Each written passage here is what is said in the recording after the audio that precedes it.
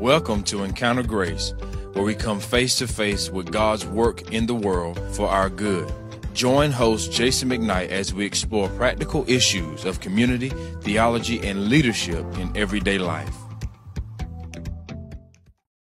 Hey everyone, and welcome to another episode of Encounter Grace. My name is Ben Hendricks. I'm the student pastor here at Grace, and today, again, I have the honor of getting to interview Jason McKnight, our senior pastor. A great honor for you, I know. A great honor. You always bring me in for these, just because no one else will do it, I guess. But today, I'm really excited about this one. Yeah. Because I get to interview you about an article you handed me probably a week or two ago, which I'm labeling the 31 most influential pages I've read in a long time. Wow, don't oversell this. Oh, I don't think I can enough. I loved this. This article was just good for me. And this article is called "The Fate of Empires" by John Glubb. And this was written a long while ago. Mm-hmm. But the 70s. But it's terrifyingly accurate and true, I think, today. And helped kind of give me a framework, or at least a broad brushstroke of a framework, to understand where we often are in these fates of empires and where we might be today. So the great question that we get to kind of prompt everyone with is America dying? Right. So what I would love is to kind of over the next 20 minutes or so, you get to help answer that question for all of our listeners, all of our viewers, once and for all. Is America dying? Well, that should only take 4 minutes. Okay, good. No. I mean, that is a good, and this will not answer everything, but let's just start talking. Let's just start learning together. You know, it's a podcast for thinking Christians, so let's think a little bit. You don't have to agree with everything, which is what's good about this, but so I read this when I was in college, and it was really helpful to orient me to bigger things than American history or Canadian history. You know, I did college in Canada. So here it is. What John Glubb does is he kind of does a romp through history, the last 3,000 years of kind of Western-ish, Middle Eastern and Western civilization history. And he looks at the 10 or 11 biggest empires in Western history. Persia, Greece, before then Assyria, looking at Rome and the Republic, and then the Empire. He calls those two different world powers. He looks at the Arab Empire. He spent a lot of time in Baghdad and in Jordan. The Mamluk Empire, the Ottoman Empire, Spain, Columbus and all that. The Romanov Russian Empire, and then the British Empire. And of course, this is written in the 70s, and John Bagot Glubb is British. And so these 11 different empires. Here's the interesting thing, and he says, this is what was fascinating. Each one of them lasted, give or take, 250 years. Each one of them lasted 250 years. And these aren't 5 empires. These are a lot. Yeah, it's not just like, 4 people on the... No, these, and through all sorts of different eras and different places geographically and technologically, and all of them lasted, give or take, 10 generations. 250 years. So that's fascinating by itself. I had never considered that many varied and disparate empires all having a similar lifespan. And then as I kept reading what he wrote, it got me even more excited to think through, the providential case of the stages of empires. Yeah, so and while we go, I'll kind of walk everybody through what these stages are. And there's, 6 of them, right? Mm-hmm. So we'll make them really clear, and I'll let you explain them for everybody. Okay. So there's first is the age of pioneers. Then it moves into the age of conquest, the age of commerce, the age of affluence, the age of intellect, and then lastly, the age of decadence. Which sounds so fun. Ooh, I know, that's what I'm waiting for. Chocolate cake everywhere. So maybe you can kind of walk us through what those mean and then hint at where we are as Americans. Sure. So the age of outburst or pioneers, that first initial stage. And what Glubb says is, he said, what's interesting is you often see a breaking onto the world stage of a rather small people, but invigorated and able, and through providence or through luck or through sheer hard work, they establish themselves and very quickly become known in the neighborhood as a great power. And often they overtake the current great power. Not in every case, but so often the current world empire or great power has become lethargic or defensive, or itself has become decadent. And so it's decaying from within. And so this outburst from this new, what becomes a world empire, this age of outburst, is really rather attainable. You just think of Alexander the Great. I mean, there he is. Like within 10 years, he's gone from Macedonia to weeping in India because there's no more worlds to conquer. That's what's called an outbreak. Or you think of Spain, and for all these years, it's these smaller little kingdoms, you know, Aragon and Castile going back and forth. There's even Moorish kingdoms on the Iberian Peninsula until, bang, Ferdinand and Isabella, and they send old Columbus overseas and they get an empire. All of a sudden, they're on the world stage. Like, not everybody has the courage to sail where no one has sailed. Not everybody crosses a continent in a wagon train like we saw in our past. Not everyone fights his way from Greece to India. So there's a pioneer and outburst stage. And this is really interesting. Now, what follows really quickly is the conquest stage, the age of conquest in an empire. So almost concurrently, and it's maybe even just sort of one is just ahead of the other, but really when a people or a nation or an empire, you can call it that, but it's a little early, pushes outward and strengthens itself, it solidifies its gains and its territory and its hegemony in a region. And there's now undisputedly a new world power on the stage. And so the age of conquest is a snapshot of this people that have just established themselves, and they've burst out, and now they've conquered, and now they're there. Yeah. And so it's big. And really what happens, or not what happens, but what we see at this age is, man, the people are filled with what seems to be people are filled with initiative and courage and energy. And it's all about the glory of the country, you know, the glory of Rome, or for king and country and all that kind of stuff. And the nation's heroes are alive in this stage. That's really interesting. Yeah. I loved reading that part where he starts making that kind of that distinction of, and it eventually gets to the distinction, but highlights the heroes of the nation being like these people who've done these great things for king and country. I just found that really interesting. And then we'll see later Well, what is interesting is that the enterprising spirit, or if you want to say the conquering spirit, it isn't just battle and territory and power, but you also see it in different areas of the exploration of your country's life. So exploration itself, and you find people sort of seeing new things in the country they've conquered or been part of. In the sciences, not only in our era, but in all eras, people start exploring into the physical world around them as they've set up their kingdom.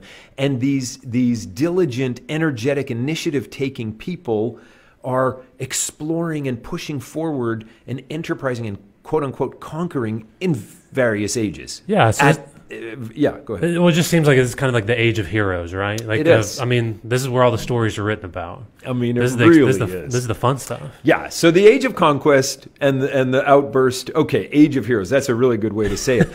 There's an interesting shift that happens very regularly in these great powers in history as that nation strengthens itself, solidifies its territory. Here's what happens. Now there's this bigger territory, and there's a need and opportunity for commerce. Because there's more people over more territory in the same legal framework with the same kind of military safety. Yeah. And trade grows in earnest, and now we move into the age of commerce. Again, these are not discrete. It's not like, okay, December 31st, we're done with age of conquest. They're not hard and fast, right? It just helpful. happens. Those broad brushstrokes. Yep. Exactly. So trading, commerce, commercial expansion, and it all just happens naturally. It doesn't mean that every nation in the world is capitalist, or world empire. Absolutely not. This is a relatively recent thing, in the last 1,000 years in the West.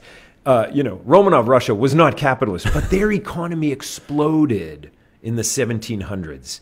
Roman Empire, they weren't capitalist, but man, you think of Lydia from Thyatira, who is a trader in purple fabrics. Like, she moved for a better job from Thyatira. She was like the branch office from the headquarters in Thyatira over there in Philippi. She's a woman. Imagine the unnamed countless number of men all doing this all through. So the commerce, the shift moves from conquest to commerce, from the age of heroes to the age of merchants. I knew I got that from somewhere. I knew I didn't come up with that. From the hero and the great men, if you want to say great men in history, let's just say sacrificing all courageously for the growth of the nation, back then in the conquest. Now it's the merchant and the trader making better goods, selling them at a better profit. And listen, both are good. Sacrifice and diligence and pushing outward, but also trading better and better goods for a better price, for a better profit, for a bigger economy for everyone. Both are needed. Both are stages of development. It's not better or worse. It's just helpful for me because, I love this framework and this brushstrokes or whatever we want to call it, because they're so interconnected. Like how naturally an age of heroes or an age of conquest does lead to an age of commerce. Okay, so that's the first three. Before we get into the next one, let's kind of help me out here. Let's compare these three ages, if you can, to kind of where we are in the American experience. Sure. Yeah, so that's good. So, I think everybody listening to this or watching this is probably thinking through, pioneers, conquest, commerce, how does that matter? Let me just say this. So we don't use the word empire. This article, this little booklet is The Fate of Empires. We don't like to think of America as an empire, but really it's just another term for great power or superpower. Or, nations. Nations, big, but not just nations, because we're not talking Denmark. But no offense, Denmark. We're just talking about the biggest of the big, and we just call that superpowers today. The other fun thing that I think is so worth us remembering right now is, of all the 11 or 12 world powers or superpowers or world empires, America is an experiment, because ultimately it's an idea and an ideal. When you read back in the Declaration of Independence, we hold these truths to be self-evident, that all men are created equal, endowed by their creator. Like, that's different from the Assyrian Empire. Endowed by their creator with inalienable rights. Life, liberty, pursuit of happiness. So the thing that's different about America is there's this idea and ideal that God has given rights to every human, and together we can safeguard them and enhance individual lives. In fact, the only proper role for government is as the safeguard of of individual rights and liberties. That's what we say in this country. So it's going to mean a little bit different as we think of pioneers, conquest, commerce, but we just need to remember that the ideal, and it's going to come in actually in the second half. Outburst, pioneers, the age of pioneers, sure, we see that. Everyone moved from the old world to the new world for freedom from religious persecution. Really, the American dream was religious freedom. That's just ask the Pilgrims; they know this. That's what it was. And then freedom from all sorts of ways comes from religious freedom. But we definitely see a definite outburst in this age of pioneers. Again, though, we're not talking about an ethnic group of people like the Macedonians taking over the Persian Empire. Like, this was a group of Macedonians who burst out and took over the Persian Empire. We're not talking about that. These early settlers here, these early colonists, they come from Germany and England and Holland and France and Scotland and Ireland, Spain. It's not just one tribe of people, but there's this Christian Europe outburst into the New World. Age of conquest. Well, nobody likes talking about conquest. This is not in vogue.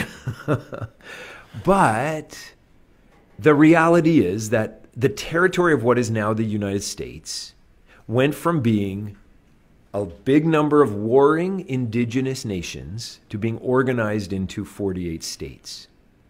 And as with every world power in history, people were displaced. Now, this is a fact of history. As we're examining, it's not to excuse that displacement or mistreatment, but neither is it good to accuse America of it being especially evil. No. It's just what happens in history, and we're just doing analysis. We're not doing anything more than that right at this moment. But we too went through this age of conquest where territory was settled under the hegemony of this people. Okay, great. Commerce. Did the age of commerce follow the age of conquest? Yes, unless you slept through all of American history.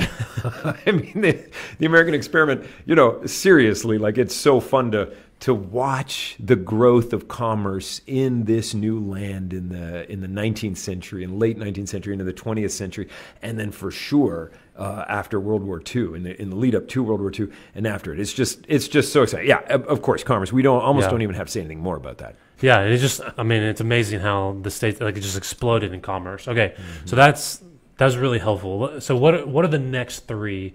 What does that look like for us? Sure. So from outburst to conquest to commerce. Now pretend you're in the age of commerce in any nation, any of these great nations, any of these superpowers or in history. We're in ours, so just pretend you're in ours. The age of commerce, which is the last of the first three, we just kind of talked about it. In the first half of that age, where it's still overlapping with conquest, this noble hero spirit is still alive and well in the nation. The optimism about the country's future. And at the same time, commercial activity and prosperity is ramping up in amazing ways. And so the hero spirit is alive and the prosperity is growing and wealth keeps flowing into this nation. And now what happens is, how do we make use of all this wealth? And what happens is civic pride abounds. Community projects find great patrons, arts and architecture, all sorts of great noble buildings and building structures and symphonies and theaters and these kinds of things. Like, this is what's going on. Sports teams, just whatever it is. Like, more investment in the great projects for the country as a whole. And also, the merchants are building great manors and palaces. We've all visited the Biltmore. Yeah. Like, it's just unbelievable. And for Glubb, actually, as he writes, he points to this first half of the age of commerce sort of as the conquest spirit is still alive, the hero spirit is still alive. He says it's a particularly splendid moment, which I think that's how he talks. Yeah, for sure. In the country's history, where the ancient, and I'm quoting here, the ancient virtues of courage, patriotism, and devotion to duty are still in evidence, and the nation is proud, united, and full of self-confidence. And so that's kind of as the age of commerce expands. And then what happens? It moves into the fourth stage, which is the age of affluence. Obviously, a lot of commerce leads to affluence. Okay, we get that. Yeah. So the nation is secure militarily, economically, and what comes next? Widespread affluence. And this is neither good or bad. Yeah, go ahead. Yeah, well, so it's kind of moving from no longer being military focused. It's no longer just going for glory.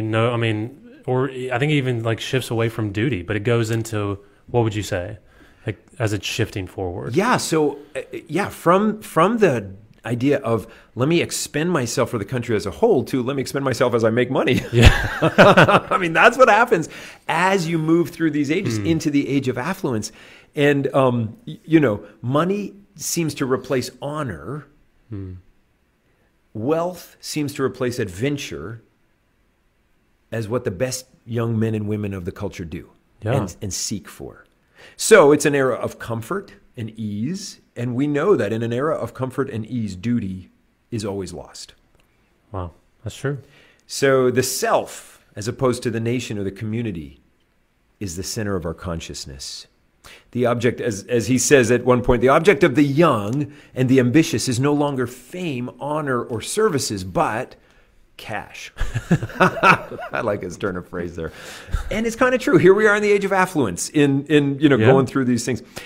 It's not just America. So he goes all the way back to the Arab Empire, 1058, in the sort of the last half of the 11th century. And there's this one Arab thinker, Ghazali, and he complains again and again about how the educational standards are being lowered in the schools, and the students no longer pursue higher education to acquire virtue and learning, but rather to obtain qualifications to get a better job. This was on the news yesterday? It's unbelievable. It was on the news yesterday, and it was on the news in 1090. Oh, no, this is getting scary quick. He could rip Van Winkle and be awake today, and it's the same news story. It's just nuts. Another hallmark of the age of affluence is defensiveness. Protecting what we have, because we built it. Yeah. Now we have it. And it's ours, and there's wealth, and there's comfort, and there's ease. And so now we protect what we have.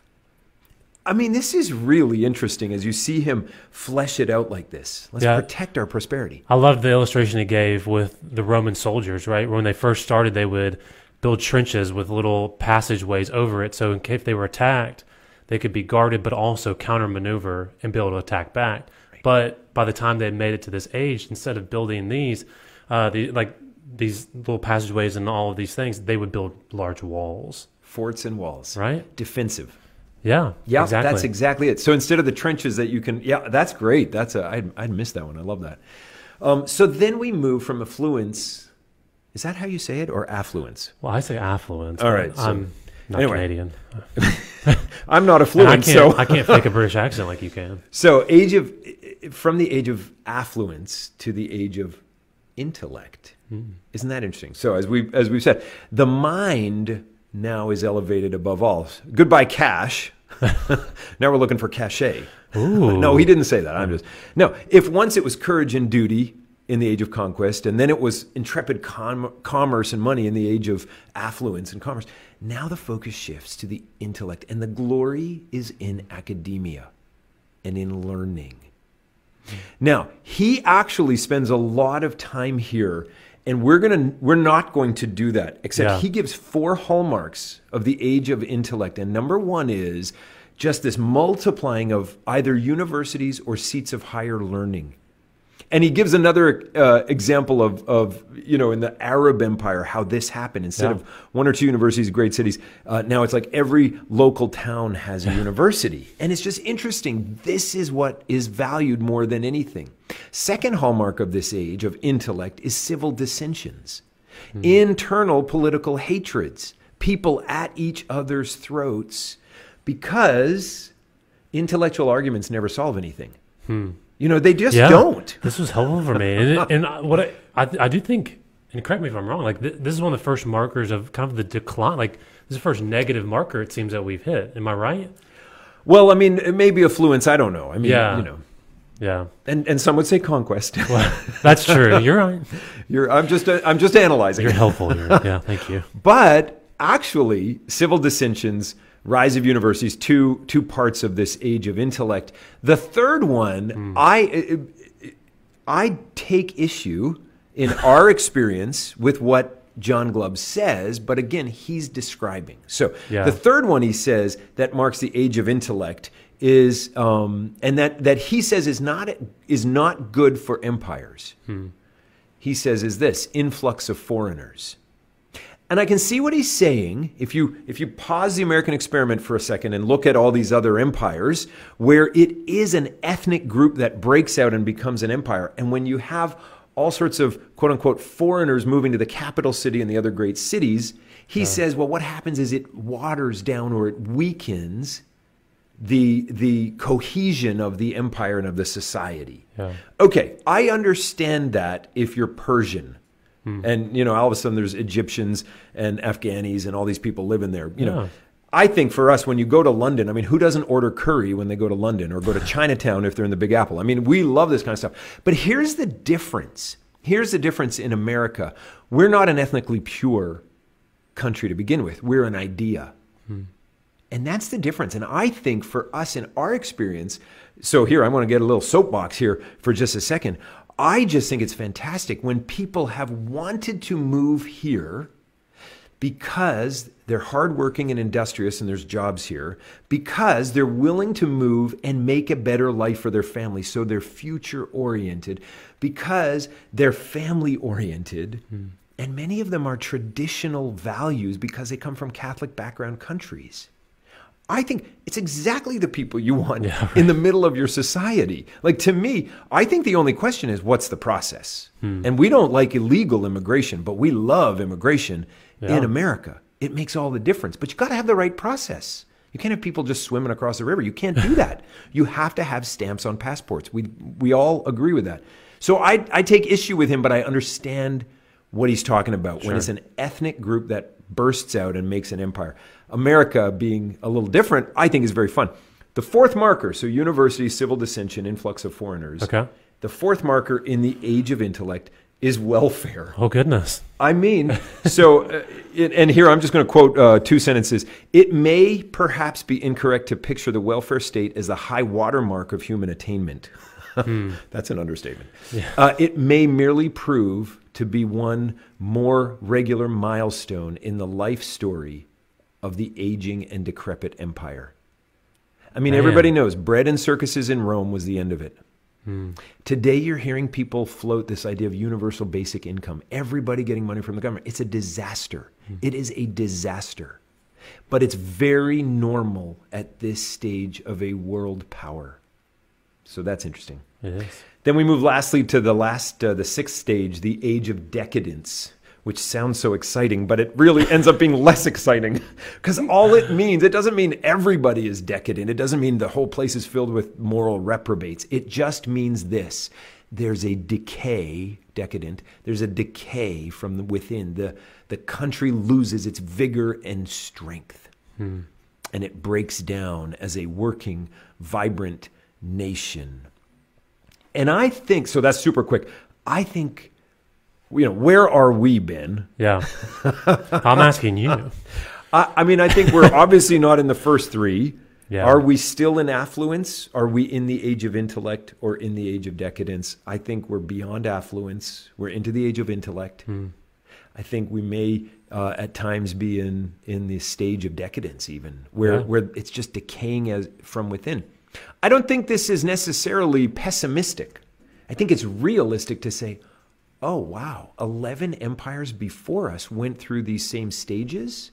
We don't have to turn around and say, oh my goodness, we lost it all in the 80s. We need to get it back. We don't have to. Yeah, it's helpful. We can just say, Lord, what do you want us to do in our generation now? Like Acts 13, when David fulfilled the purposes of God in his generation, he slept with his fathers. Like our purposes or God has for us in our generation, it just helps to know where you are. Yeah, it's also helpful, at least for me, to think of it as, I mean, every nation that's come before us has had a beginning and an end. Yeah. Like, we don't have to assume that this is the center of everything. Like, right. Our own country. And look, I love the U.S., but it doesn't have to be the center of all that God is doing here. But there is a kingdom. I mean, and it's unshakable. Yeah. So why don't you finish us off with that? Well, and it doesn't mean that the U.S. in 17 days is off the map. You're right. It absolutely doesn't. The British Empire, for sure, as a world power is ended. Don't tell the Brits. But it's ended. But they're still there, and you still have a wonderful life, and the gospel is still going forward in Britain. The Roman Empire, the Russian Empire is ended. They endured 80 years of communism, 70 years of communism, but there are still Russians in Russia who love Jesus and who love their country and are reaching out to their neighbors. So no matter what, in terms of on the world stage and this idea of fate of empires, doesn't mean all of America is not going to be there in 100 years. It just means, oh, we're in this stage, and maybe we won't be the superpower, but we'll still be here, and our kids will still be here. And I go back to sort of Babylon and the exiles. Seek the welfare of the city. Yeah. That's what we're called to do. We're called to build up as we can. And I agree. Like that, and I think that's why I enjoyed this article so much. Because it wasn't, oh, let me enter in the date, and then it puts me precisely where we are, and now I can understand everything. But I can start looking out for some of these markers and of like kind of understanding again broadly where we are. Going, okay, I can help. I can look ahead and go, okay, maybe I need to be careful of this, or be careful of this, or look for that. Yeah. And it was just it's made it a little bit easier to live, or just to kind of see things and see where we're at as a country. Yeah. Jason, thank you so much for this, and thank you for sending me this article, one that I've been excited about, getting to hear what you would bring to the table, and I think it's been so helpful, and I hope it's been helpful for you guys, just as he's walked us through all 6 of these stages and told us definitively where the U.S. is. Guys, thank you so much for tuning in today. Please like, subscribe, send these videos out. Hopefully they can be a joy and just a resource to so many other people out there. We appreciate you guys. We love y'all. Thank you. Have a great day. See ya. This is a ministry of Grace Fellowship Church in Kinston, North Carolina.